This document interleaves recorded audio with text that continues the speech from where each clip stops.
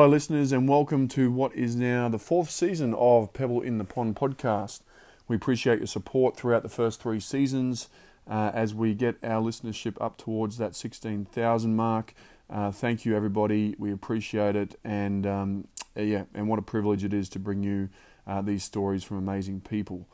We are here and we are aiming to create a ripple for change for mental health.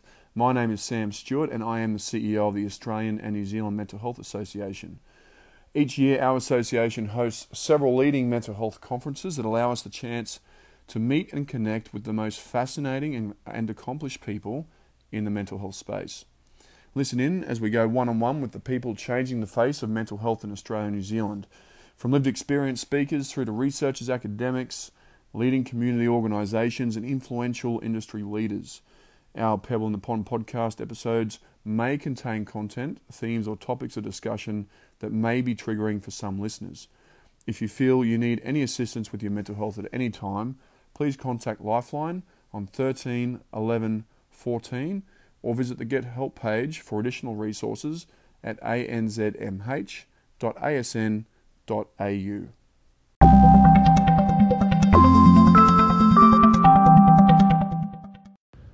While praised for their resilience, frontline workers are faced with amassing circumstances placing them at high risk of mental health issues.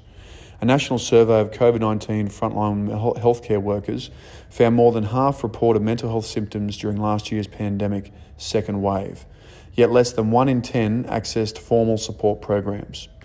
Joining us this week to shine light on the importance of first responder mental health is Graham Ashton, former Chief Commissioner of Victoria Police and Deputy Commissioner of Australian Federal Police. Graham has led several significant international investigations and counter-terrorism operations, including the Australian investigation into the 2002 Bali bombings for the Joint Australian-Indonesian Task Force. He was also at the helm of setting up the Jakarta Centre for Law Enforcement Cooperation in Semarang, Java, a $50 million facility and first of its type. An Australian first, Graham also led the establishment of the Victoria Police Family Violence Training Centre. Graham has an international reputation as an advisor on matters of sport integrity, addressing national and international audiences about sports integrity and corruption. As Commissioner, he established the world's first Sports Integrity Police Intelligence Unit in Victoria, Australia. Keynote speaker at the 2022 Frontline Mental Health Conference, and now here to join us today, Graham will discuss the importance of integrating mental health plans into the workforce, relaying his knowledge of first responder needs, as well as his lived experience of mental health challenges. Graham, thanks so much for spending some time with us and sharing your story with our listeners and what you're up to. Yeah, good to be here, Sam.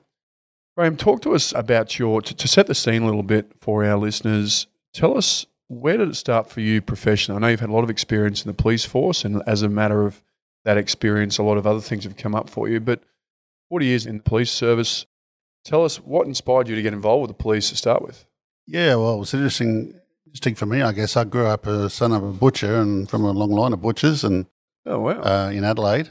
And when I left, I suppose when I left school in Adelaide, it was a tough time in South Australia. I think the state bank had gone bust and there weren't many jobs around. And, I had to look really far afield to think about what am I going to do. I had some friends who had relatives in police and I really thought that was an interesting job. And so I started applying for police forces around the place, and I applied for, one of those police forces was the Australian Federal Police, who got back to me first of all and offered me a recruitment process, which I went through and got in. And I guess a sign of the times when I got in, I didn't star at the recruitment test, but they said, oh, well, you did okay, but you're really tall, so we'll take you in, It was sort of, that was about 40 years ago compared to today when you think about it's crazy. But, I got in and went off with the Federal Police and had a really good career there for 24 years, and then went to the law enforcement space in Victoria.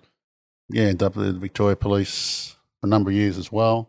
Even went back to the AFB for 6 months as a Deputy Commissioner for a little while, and then back to Victoria Police as the Chief Commissioner. So I was the Chief Commissioner at Victoria Police 2015 to 20, and then, so that was good experience as well. What was it like, the Federal Police at that stage? We're talking during the, 80s, 90s, that you were in the Federal Police. What were you involved with in the feds, and what was your experience with that? Yeah, well, the Federal Police was a great career for a young person who was mobile and was happy to move around. I mean, travel was there, and you got to work on some really good investigations that really challenged you. There were a lot of other responsibilities that the Federal Police had that a lot of people didn't know about as well. Like protecting a lot of important assets and individuals, VIP protection work, and a lot of currency crime, counterfeiting, a lot of other sort of work that the AFP, I think, probably still does that a lot of people don't think about when they think about the AFP. But there's a whole diversity of different types of investigations you can work and get involved in, and travel was got me all around the world many times. It was a great career if you were mobile and able to get around and have a crack. Tell us, because we want to touch on the other experience as well in the Vic Police, obviously, as well shortly, but from a Federal Police point of view, how have you seen them transition with regards to the mental health aspects of things over the years? Because it's been quite a while since your initiation into the force happened back then.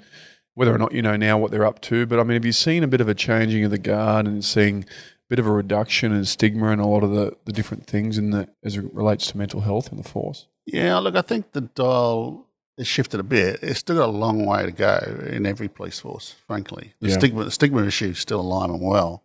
But certainly when I joined in 1980, it just wasn't talked about at all. No one ever talked about it at all. And throughout my career, I lost friends in the force to suicide. Lost a lot to PTSD that just had to leave and just completely lose contact with them. But I've had some close friends suicide in policing, and like anyone who's close to people who do that, you ask yourself all those questions about, I just had lunch with the guy last week, and what did I miss? Was I not listening? Did I not pick up any cues? Could I have done more? And I think for anyone who has a first responder history like that, they'll all know people that have done that, and they'll have all asked themselves those questions. So it was certainly true for me, and particularly some really close friends that I lost made me just think, gee, if I get a chance one day to be in charge of a police force or in a senior position, this is something I'm going to try and make a difference in. It's just should be talked about. It should be brought out into the open. We should have a stigma particularly addressed. We just got to get better at this, and so I was certainly determined to do that. And so how did you transition from the Federal Police to Vic Police, and in what role, how did you start to climb the ladder of the leadership? Well, I sort of came in laterally into the Victoria Police. I was an assistant commissioner when I left the AFP.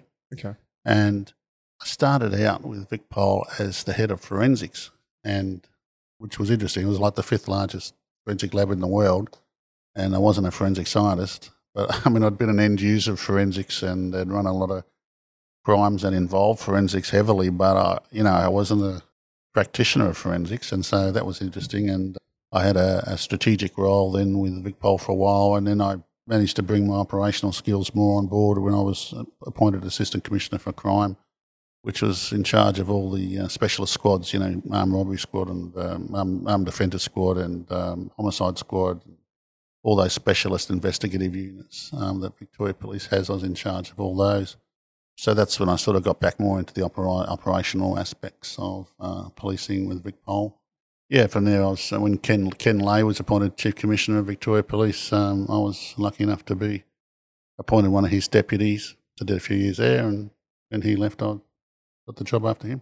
As your rank or your level in the police force went up, did you find that there was more of a chance for you to influence? Did you find you were finding more and more of that was confirming the things that you were thinking during your service about the things that need to be changed and what needs to be done about it? Yeah, very much so. And I started to understand what the barriers were, why things weren't, dealt with, and the challenges that were there that just weren't being met. I started to understand what that looked like and the importance of influence. If you're in a senior position in any organisation, you need to exercise influence of those around you. Mm-hmm. Very, very true in this area around mental health, and particularly resilience around mental health is really important, that you're able to influence the people around you to try and make a difference as well. And so during your time, 40 years, commend you on your service, and I know you're still doing amazing things now beyond that, but the time that you've spent during your service, you've seen a lot of changes. You've seen a lot of things have improved. There's still a lot of areas that still need to be improved. But as you look at it, what are some of the things that you think has been done very well at the time that you've been there? Some things from when you first started to when you or even now. What do you think has been done quite well?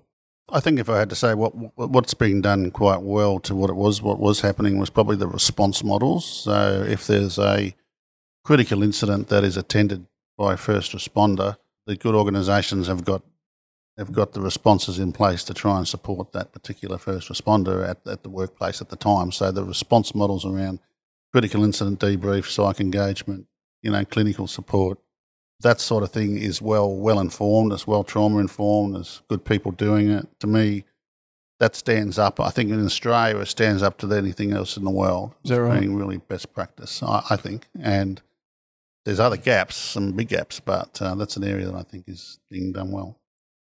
Do you have that flexibility of response too? Because it's a big thing in leadership, isn't it, on how people respond in certain situations, but being able to have that not as rigid or structured in how you have to do things, but being able to have that capacity for leaders to be flexible in those situations. Yeah, flexibility is really important in first responder leadership, that's for sure, which runs a bit sometimes counterintuitive because, you're very much trained in command and control, and in a command and control setting, you give someone a set of instructions, come back when you've done that. And someone is skilled to carry out that instruction, they do that, and then they come back. And it's very much a command and control oriented model. So if you then have to act outside of that, think about what else needs to be in place here. This is a different conversation than I'm used to. In fact, I may not have all the answers. I might need to know where to go to get those answers. And I need to know what this space looks like. And this person I'm talking to might need a response that's different from the last 5 people I talked to. Yeah. That's just that flexibility doesn't come perhaps naturally to many first responder leaders. I'm pleasing to say that that's less the case than it used to be, for sure, but that's not a natural skill set. So that's an area that, that I guess has improved over time, but an area that's really important these days, for sure. Graham, was there anything that surprised you as you got in those deputy commissioner and commissioner roles? Was there anything that surprised you with regards to why things weren't being done? Like when you got to that level, do you think, it's because of a deeper understanding that I completely didn't get, or most people don't understand? It's a lot more complex than just doing this. Is it a lack of resources? Was there anything in particular as you got higher in that command and control, that you realised, you know what?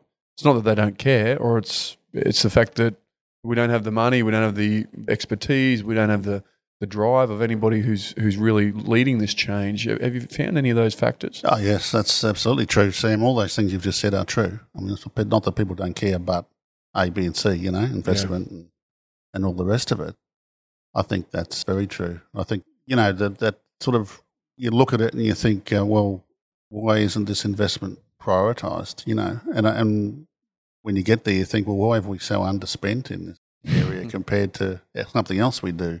And that sort of thing, it's really an interesting point, I think, about sort of prioritising. But what you do know when you get into leadership roles in first responder organisations, you get involved in what I call management by spotlight. So there's a problem over here, and like the under 9 soccer team, we all run over there and fix that, and everything else is in the dark. The spotlight's on that. Then suddenly something else is broken, so we all go over here, and we fix that, and we pour all our energies and money into that. And then we're up here doing that. And so we just dart around. And so all those areas in the dark, if they're not broken, they don't keep up with what modern standards and modern competencies look like until they break. And, it's really important as an executive working in that field to understand you need a model of management that is looking to raise the water level everywhere, So you're regularly going back and regularly reviewing all areas of your capability to make sure that you're not falling behind. And that's because of the type of work you do, it's an ever-present risk in first responder organisations. It's a great analogy on, that's really, really good. Was that in play when you got there? Like the fact that you need that elevated management point of view where you had people that are looking after all these different aspects rather than what you were saying with the spotlight mentality? We were certainly doing the under 9 soccer team thing. Yeah. And so we're doing that at the AFP as well, for that matter. But But then there's an element that causes that sometimes with the media, and they'll focus on there'll be a big media story on something, and Subject, yeah. suddenly your whole week you thought you had perhaps doing some of that more routine analysis of things that might be actually good to do. You spend your whole week running around putting out a fire over here, and that sort of feeds into that mentality a bit of just tearing around trying to fix issues that break and feel like you never get ahead of them, you never prevent anything. So more like a highly reactive environment rather than trying to get. I mean, were there any other challenges? I'm sure there were, but in your role as Commissioner, Victorian Police, what were some of the key challenges that you faced? Because I understand mental health and wellbeing, the initiative itself was one of the priorities that you wanted to focus on. Yeah. What were some of the challenges as Commissioner and trying to roll out such initiatives in the force? Yeah, we had some big ticket initiatives we did to try and progress when I was in the role, one of which we'd already started under the previous Chief Commissioner was around gender equality and gender harm in the workplace. And we'd started a piece of work there, and I really had to commit the organisation to the long journey of that. So I was certainly focused on doing that, and modernising the force was another area we really needed to focus on. Our capabilities had dropped away in a number of key areas, and we could see these sort of service delivery challenges coming in the future, and we really weren't ready for them in a lot of ways. We needed to really address some key capabilities and modernise our approach in many ways, and we were able to do that. We had some excellent investment from government that assisted us to do that. And then the safety and the health and safety of our people, bringing that more forward in our conversations at policing.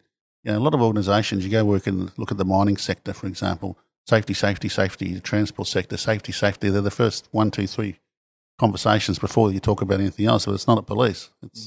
It'll be number 5 or 6. Yeah. So bringing that up to be the first conversation the organisation has, and putting our people up front to say, well, your safety is our paramount priority here.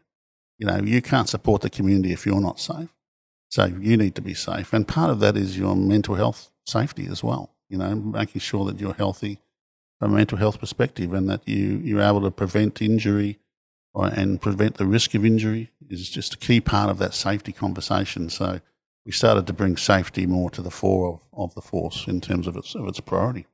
And when you're looking at that, you're also creating those. You really did an inquiry or a review into how you're doing currently, but looking at the recruitment aspect, but as well as the in-service opportunity or the trainings. Is that correct? Yeah, absolutely. It was holistic, the review we did. And the other big benefit, I think, as well, was we were able to engage with the Police Association on this, because often police relationships with their unions can be difficult at times, because you're often trying to deal with issues that you might be coming at from different perspectives. But in relation to the unions and policing, one priority we should be sharing is the safety of the staff. It should be as important to the police management leadership as it is to the police associations of the country. So it was a really good engagement tool with them to say, let's work together to improve safety of the staff. And in the mental health, this was really good, because the TPA, to their great credit in Victoria, undertook the Blue Hub reforms, which was to provide a harbour safe space for people to come to and get the sort of support and treatment they need, with a sort of almost at arm's length in a way from what the police were doing. And that's an initiative that's paying dividends today, and that really arose from that engagement and trying to harness their support and enthusiasm for this topic as well. So it's an area that we've been able to derive a number of benefits from internally and in our engagement with the community on this. When your team undertook the review, did you find anything that was really surprising to you, like, oh, why aren't we doing this, or is that really how it's being done? Was there anything that really stood out to you as like, oh, we have really good opportunity? Obviously, on one hand, it's like, can't believe we're doing it this way still, but here's the opportunity if we can really do some really positive change and inflict some positive changes for our people if we can get these few initiatives right. Was there anything that stood out? Yeah, certainly. As I said before about, our response models were pretty good, and the review found that, which was good to know. But there was this whole other side that we really hadn't thought a lot about building resilience and prevention, and police are one agency that are really heavily focused on response. Prevention's not a key part often of what police do, and it should be, but it's inevitably not. And You don't tend to often have a prevention mindset. And so knowing, there's all these things we haven't got in place in relation to prevention, proper education of our recruits, and then in-service education and leadership side of things, there was, the illiteracy we had within the leadership group of how to deal with these issues, how to have the right conversations with your staff. The old mantra, are you okay? Mm-hmm. It's easy to say, it's not as easy to do in an operational setting. And knowing how you start those conversations and knowing what to be alert for in individuals that you're around to try and pick up cues that they might be struggling. They're really important skills to develop in leadership. And in first response leadership, I think they should be core skills, not add-ons. That really should be at the core of what one of your leadership responsibilities is. And we were really lacking in that. And so we were able to put in place leadership programs that sought to improve literacy and leadership responsibilities, which was a really good outcome of the review. But yeah, that whole prevention side of it was a big eye-opener, I think, and an area that obviously still should be worked on today.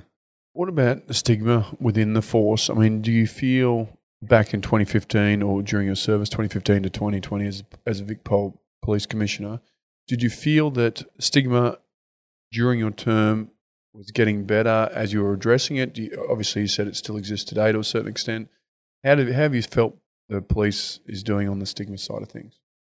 Yeah, I think it's still lots of work to be done, but you will find more areas that looks closer to best practice than you did before. Like I said, when I first joined, no one ever talked about it at all. I mean, it was never discussed. And then it went through a phase where, for a period of years, where people would start to see it, but no one would know, that's not good.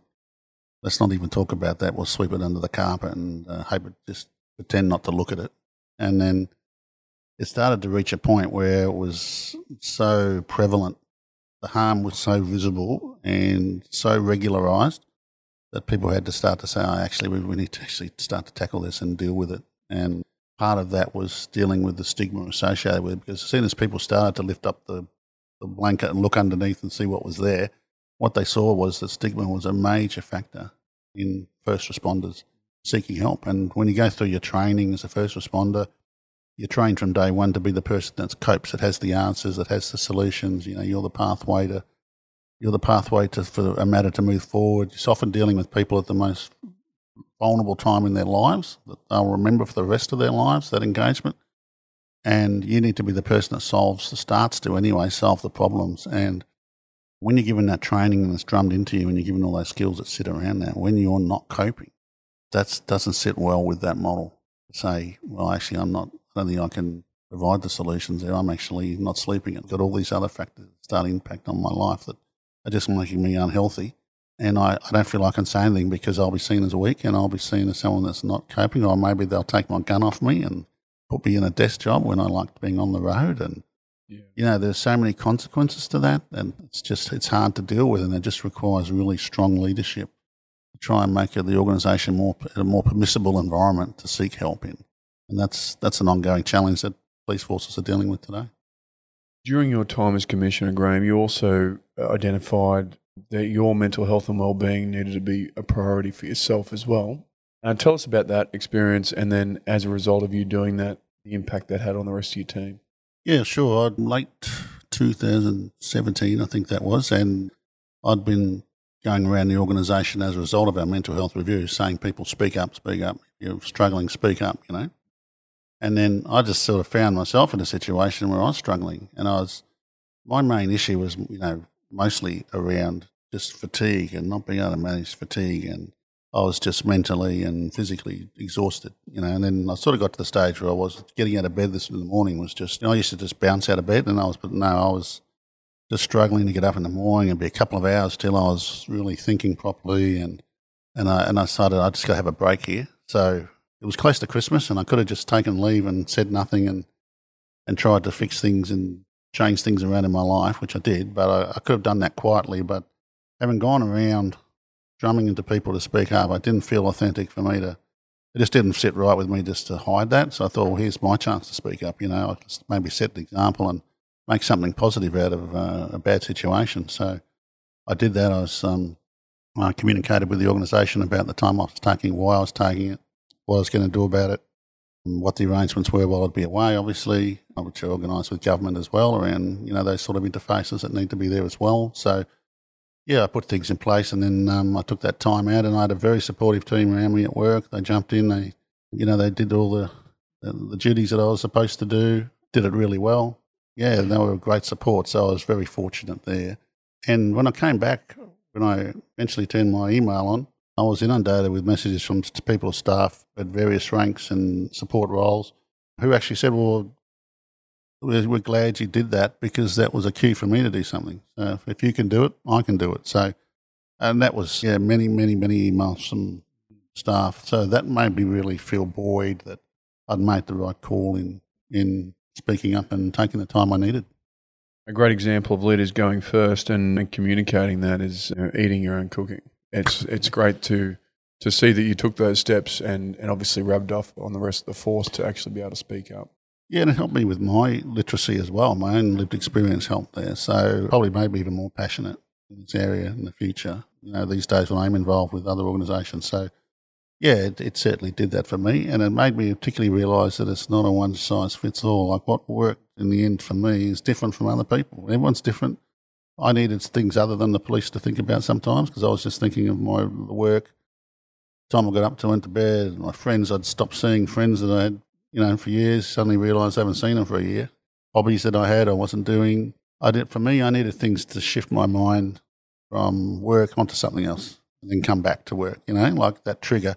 I wasn't in control of that trigger. I didn't have the mechanisms.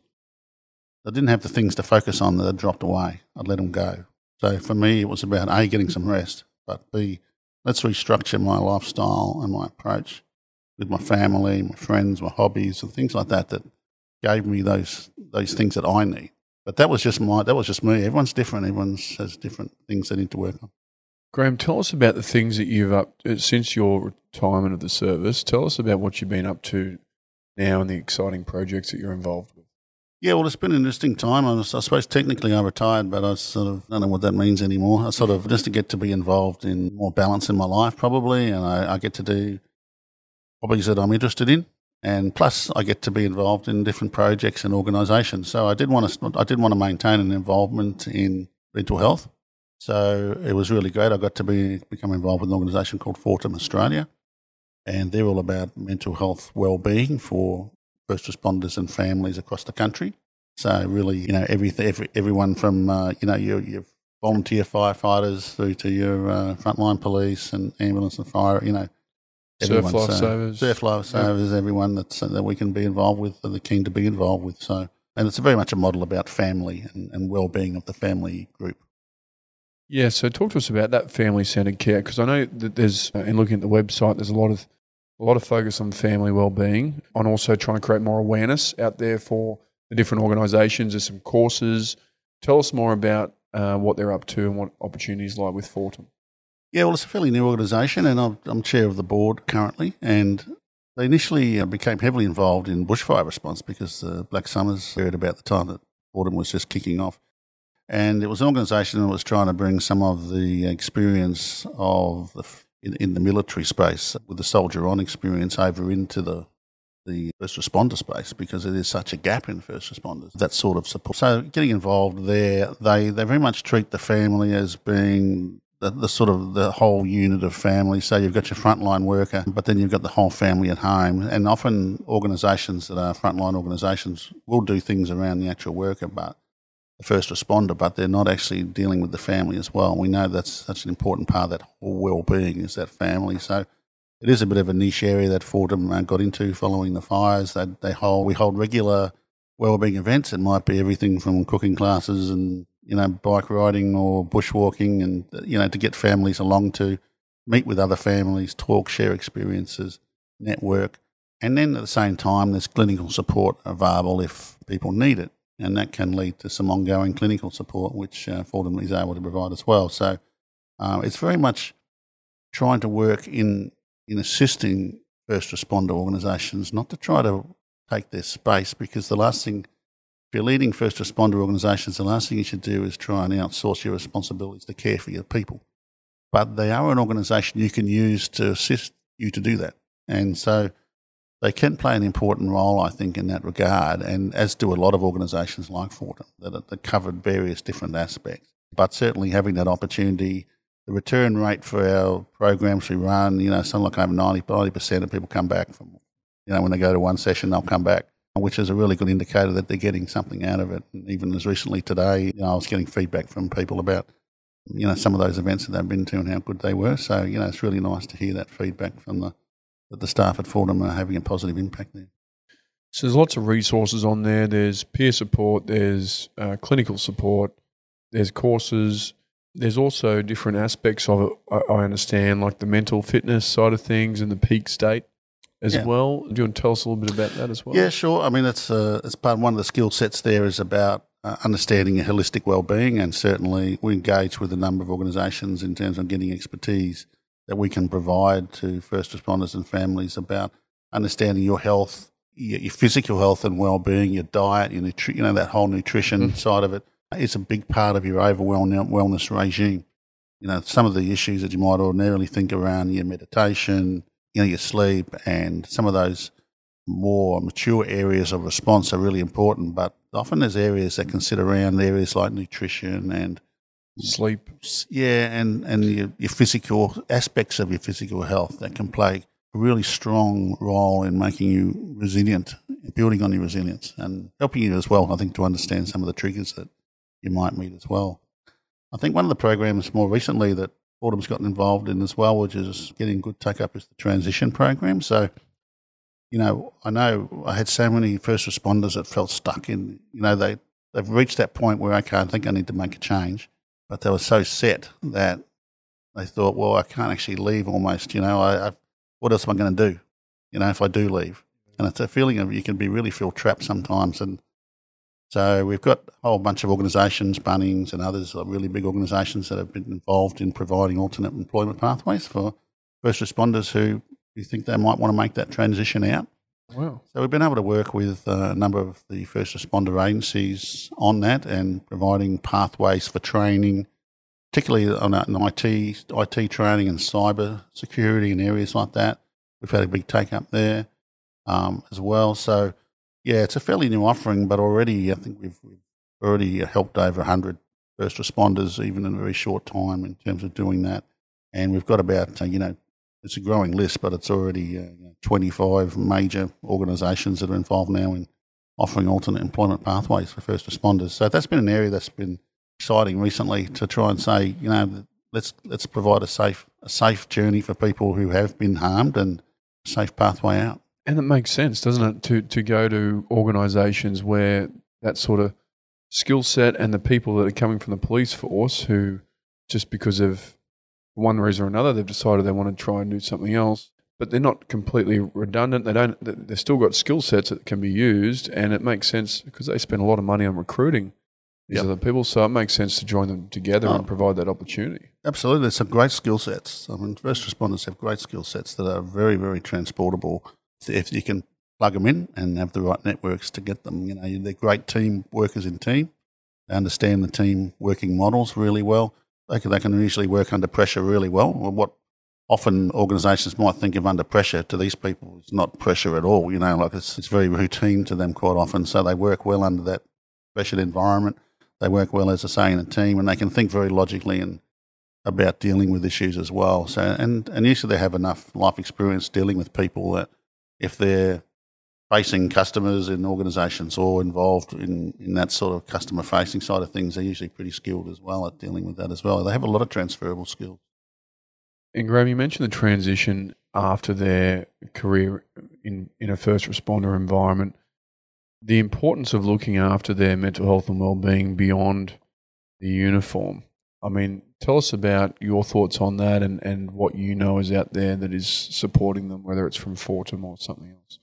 Well, the veteran space is really important, and the term veteran is used a lot, obviously, in the military context. You talk about veterans, people think military, but I've been certainly trying to use the term very much in the law enforcement community as well. They've served the community, often people for many decades. When they leave, they are veterans of that service, but unfortunately, culturally, with first responder agencies, once you leave, you sort of leave, you disconnect, and suddenly you're an X. And there's an old saying in policing, there's never nothing more X than an X, and you're out, you're out.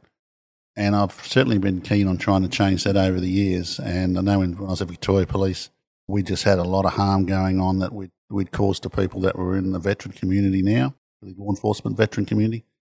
And we need to provide ongoing support to them. So I raised money I went on a walk across Victoria, a 500k walk. Oh, wow. And raised money to start an organisation called Police Veterans Victoria. And they still exist. They're working to provide support for veterans' welfare and well-being. And, so that's an organisation that's been around for a while working in the police veteran space, but it's the only one of its kind in the country. There's nothing else. I was about to say, is it state-specific? Yeah. Yeah, it's very much state-specific. There's no Department of Veteran Affairs for first responders. Wow. As there are in the military, for example. And so your veteran community is really... It's a huge gap that needs to be addressed, I think, because I think we have a responsibility as a community for those people if they've harmed, by doing their work for the community and they just go off and become unsupported, living in a country town, trying to deal with their demons for the rest of their life, unsupported. It's not good enough in my opinion. No, I agree. I agree with that. You're right. It's an area that's under-resourced and needs to be not only a national focus, but also across the different services, doesn't it, really? Yeah, very true. I mean, you see it as an area that's starting to change, but slowly, and it's an area that does the whole veteran space needs growth and support and involvement. Graham, tell us about what's ahead for you. What's coming up in the future for you professionally? What's any other exciting things? Any other projects? Any other evolutions of what you're already doing? Yeah, look, more generally, I'm involved in a whole raft of different things. I'm still involved in the gender quality space in there, trying to involve with organisations in that space as well. I've been involved in sports integrity work for a fair while now, a number of years, so I'm maintaining that involvement. And in the mental health wellbeing space, my involvement with Fortum, there's been really that key focus for me in this space, and I hope it will be for a time into the future as well. There are a lot of organisations getting into this sort of space now because I said the gap's so big. Yeah. A lot of passionate people stepping in with different elements, and my way of thinking, you just got to let all them in at the moment and we'll deconflict it later. It's a case of passionate people want to get involved in this space, let them in and let's see what can be done. And let's all try and make a difference to me. So, I'll just keep hopefully involved in this work into the future along with other disparate areas that I'm involved with as well. When you look at all the things you've achieved so far in your career and your life, what have been some of the things you've been most proud of as it relates from a professional point of view, as far as some big achievements that stand out for you?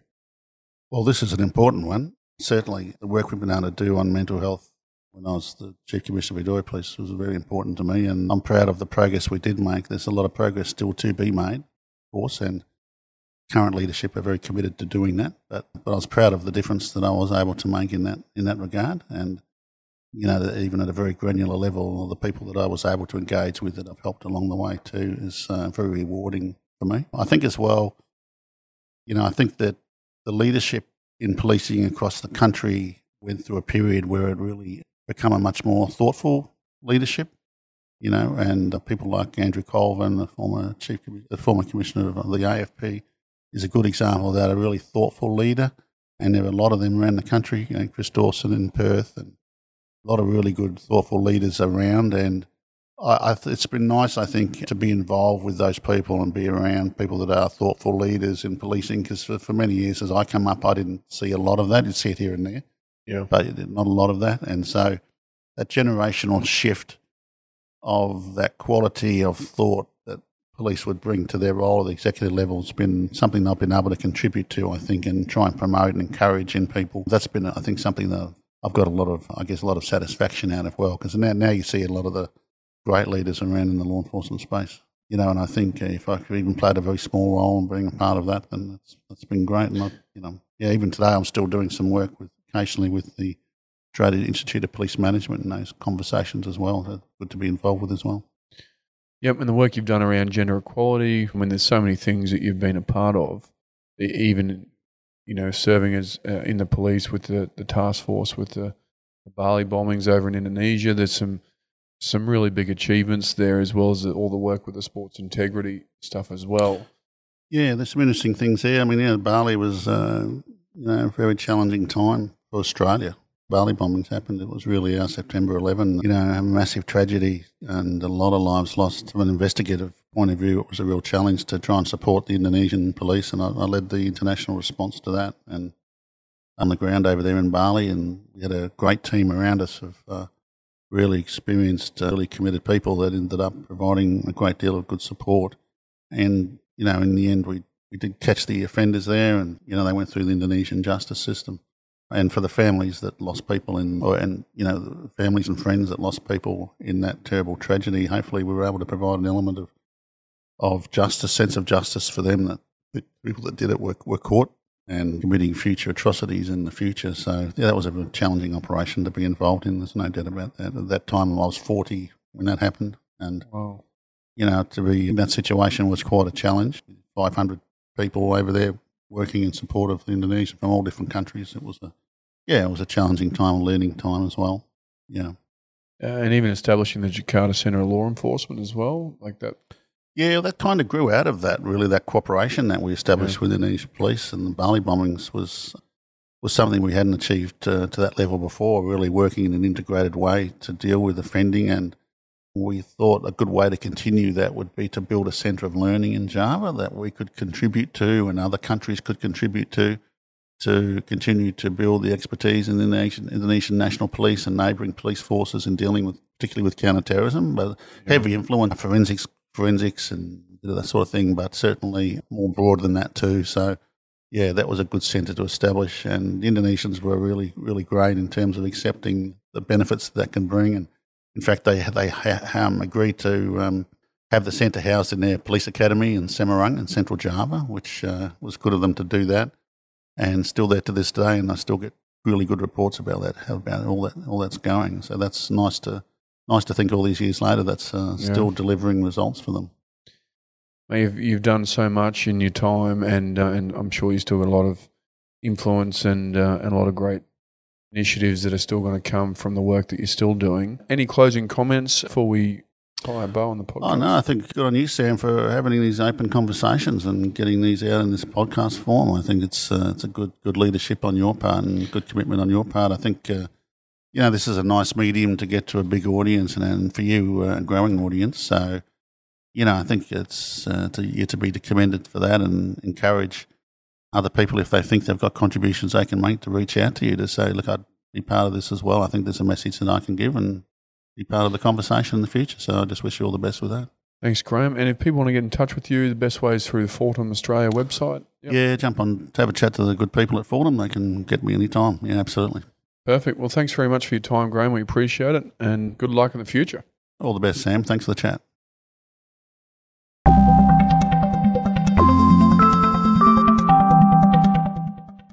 Is there someone working in mental health who you'd like to be featured on the podcast? Are there more questions you want the answers to? Let us know what you want to hear. Get in touch with us by emailing any podcast suggestions to membership@anzmh.asn.au.